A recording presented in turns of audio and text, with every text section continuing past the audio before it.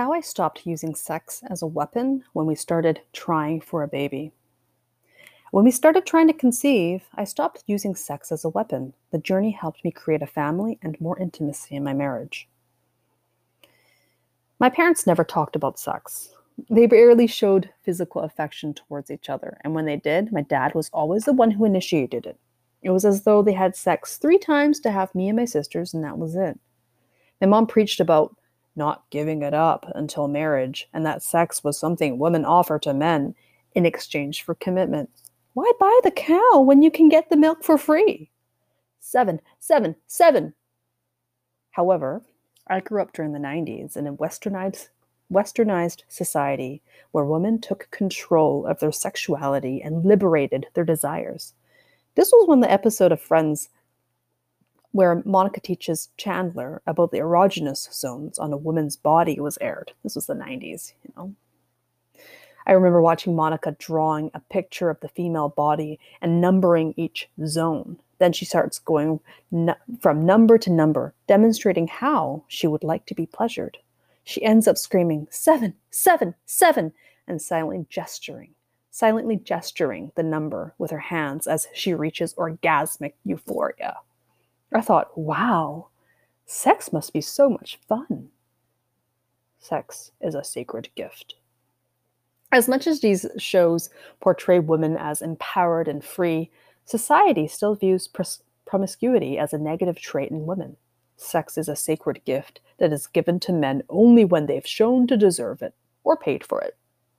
The multi-billion-dollar porn industry and the rising number of subscribers to OnlyFans are signs of how women are continually objectified as sex is used as a transaction. Side note, I am not criticizing those who work in these industries because I believe women have a choice in what they do with their bodies and how they earn a living. I'm merely drawing a conclusion between human behavior, cultural trends, and what society values and puts a price on. Therefore, as much as I wanted to ignore my parents' words and social expectations, I held sexual ideals that were tied to these influences and carried them into my relationships, using sex as a weapon. As I entered relationships and became sexually active, I would keep a tally of my partner's good and bad behaviors. For instance, if my partner did something that made me happy, I would be more inclined to have sex because I felt he deserved it. And if he did something that upset me, I would be less inclined because I felt he didn't deserve it.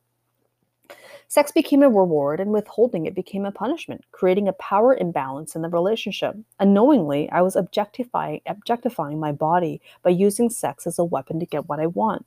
This continued through my relationships and into my marriage. He's been good all week, so I guess we'll do it. But then something interesting happened that changed the way I viewed sex. Trying to conceive. When my husband and I decided to try for a baby, we started having sex very frequently. In the beginning, it was fun and exciting adventure, something to look forward to at the end of the night. It was the first time I had ever had unprotected sex. No birth control, no condoms, no pills, rings, or IUDs, nothing. The voice of my high school sex ed/gym teacher, repeating, no love, kept echoing in my mind. I felt like an outlaw riding bareback while playing Russian roulette. So naturally, I thought I would get pregnant the first time we tried. But after months, it still didn't happen. Dismantling the tally system. Because we both knew we had to do the deed regularly, I couldn't keep tabs on his behavior anymore. Whether he was good or bad, I knew we were going to get under the sheets no matter what.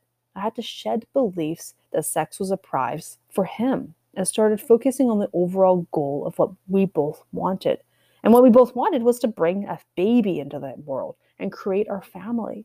The baby was our shared prize. Removing egos around initiating sex. Before, if I were to initiate, I would be deathly afraid that he would decline my proposition. I thought the worst thing a woman could experience was to get rejected in the bedroom.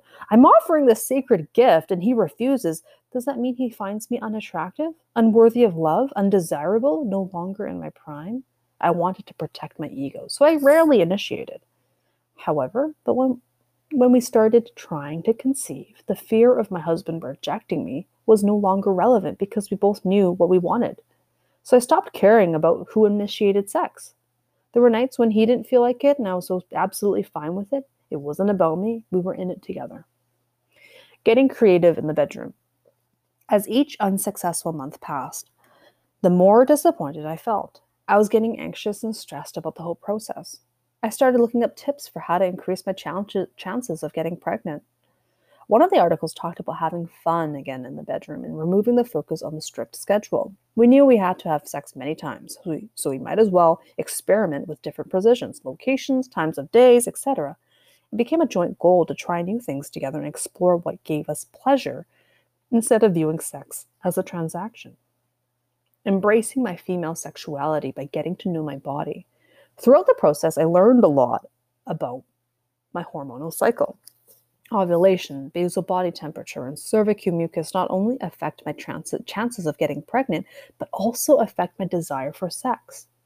As I was getting to know my body and observing how I felt throughout the month, I began paying attention to the peaks and valleys of when I was in the mood. Keeping track of this allowed me to embrace my female sexuality and understand my instinctive needs and desires. All right, so 6 years and 2 kids later, my journey to conceive completely changed the way I view sex. Sex isn't a reward or a gift or something we put on a pedestal. The death of my old ideals not only liberated my female sexuality, but also gave birth to my family and created greater intimacy in my marriage. So, listeners, have your views on sex changed since having children? Let me know. Hey guys, it's Catherine here. Thank you so much for listening to my podcast. If you loved this or you resonated with this and found value in my content, please hit the subscribe button. And thank you so much from the bottom of my heart.